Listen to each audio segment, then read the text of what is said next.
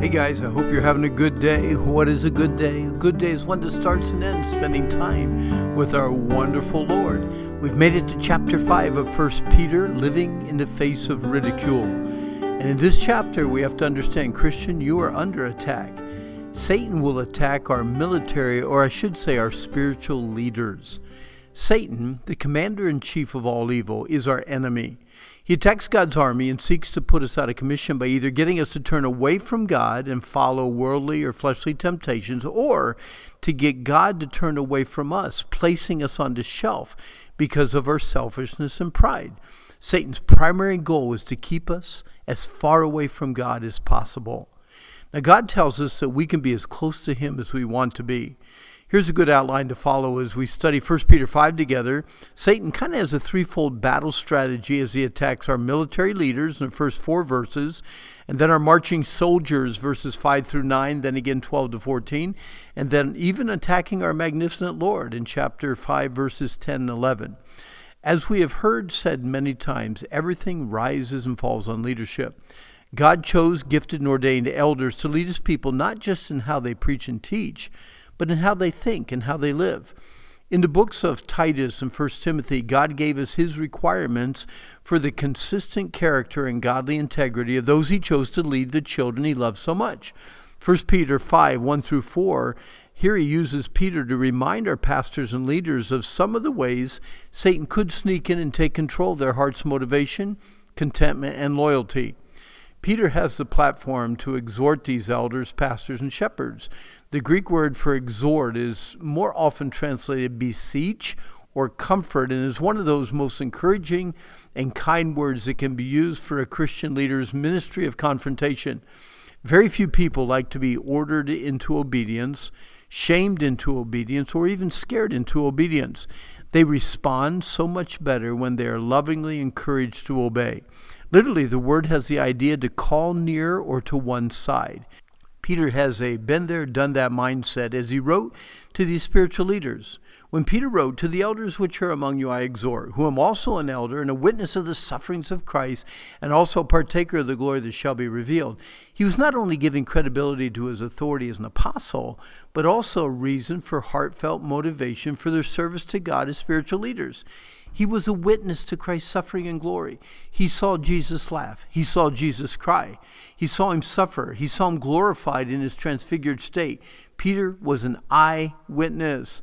By the way, a slow read through the Gospel of Mark reveals much of what Peter personally saw that impacted his heart and changed his life forever. Now, Satan attacks the priorities of spiritual leaders by confusing preaching with programs. Peter writes, "Feed the flock of God which is among you." Those who have the opportunity to serve the Word of God to others have one of the greatest privileges God has given to mankind. As a spiritual shepherd, you can feed those you serve and stand between them and hunger. You can protect them by standing between them and their enemies. You can feed them hope and faith and love and confidence. Anyone who consistently and faithfully feeds his horse or his dog has a loyal friend for life. No animal, whether it be a horse, a dog, a sheep, will run from a caring caretaker who consistently feeds him. Now, on the other hand, you can lead a horse to water, but you can't make him drink. There are stubborn animals, just as there are stubborn people who refuse to eat and be filled even if a buffet is set before them. Those who live on a fast food diet, shakes, burgers, and fries, often shy away what is best for them: broccoli, spinach, and peas. We often only want to eat what is enjoyable to our taste. Spiritually, too many live on a fast food spiritual diet, only comfort food that makes them feel good or soothes their conscience, rather than the spiritual food that confronts, convicts, and causes serious change in life. Serious, satisfying preaching takes diligent study, intense focus, and a passion for truth. If you have a pastor that has faithfully fed you God's Word in such a way that you are able to taste and see that the Lord is good, you can be so thankful. Now, Satan also attacks the motivation of spiritual leaders by confusing devotion with duty. He says, not by constraint, but willingly. We are not in life to do what we want to do, but to encourage others to do what God wants them to do. It is easy to become a religious, well-programmed robot. Have you ever felt mechanical in your walk with God, serving out of duty rather than devotion? Those who serve willingly out of love will have a ministry. Those who serve grudgingly out of constraint will have a job. By the way, Satan also attacks the contentment of spiritual leaders by confusing need with greed, not for filthy lucre, but of a ready mind. Leaders should not be greedy for money, but eager to serve. It should never be, what's in this for me? What am I going to get out of this? Or how will this make my life easier, more comfortable? When our needs are met, we are free to serve. When our greed takes control, we become enslaved to the shackles of discontentment. Paul warned the young preacher Timothy in the first letter that he wrote to him that the love of money is the root of all kinds of evil, and those who are controlled by covetousness instead of contentment are prey to wander from God and open themselves to a ton of sorrows. Now, Satan also attacks the loyalty of spiritual leaders by confusing their allies with their enemies. He says neither is being lords over God's heritage, but being examples or samples to the flock. Selfishness produces conflict. Pride creates mutiny.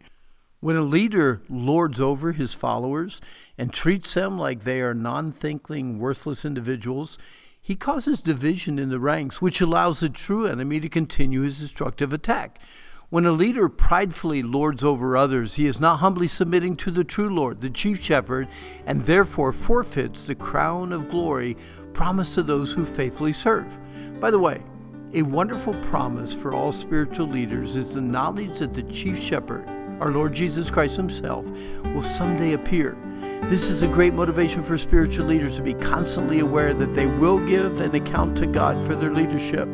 Our love and loyalty to God and those we are called to serve will help us keep our focus on who our true allies are and who our true enemy is. We are under attack, but even our enemy knows that God will be victor in the end. Hey, our time's up. I hope you've enjoyed the meditation today, but always remember that this is a day that the Lord has made. Let's rejoice, let's be glad in it, and I hope that you have a good day.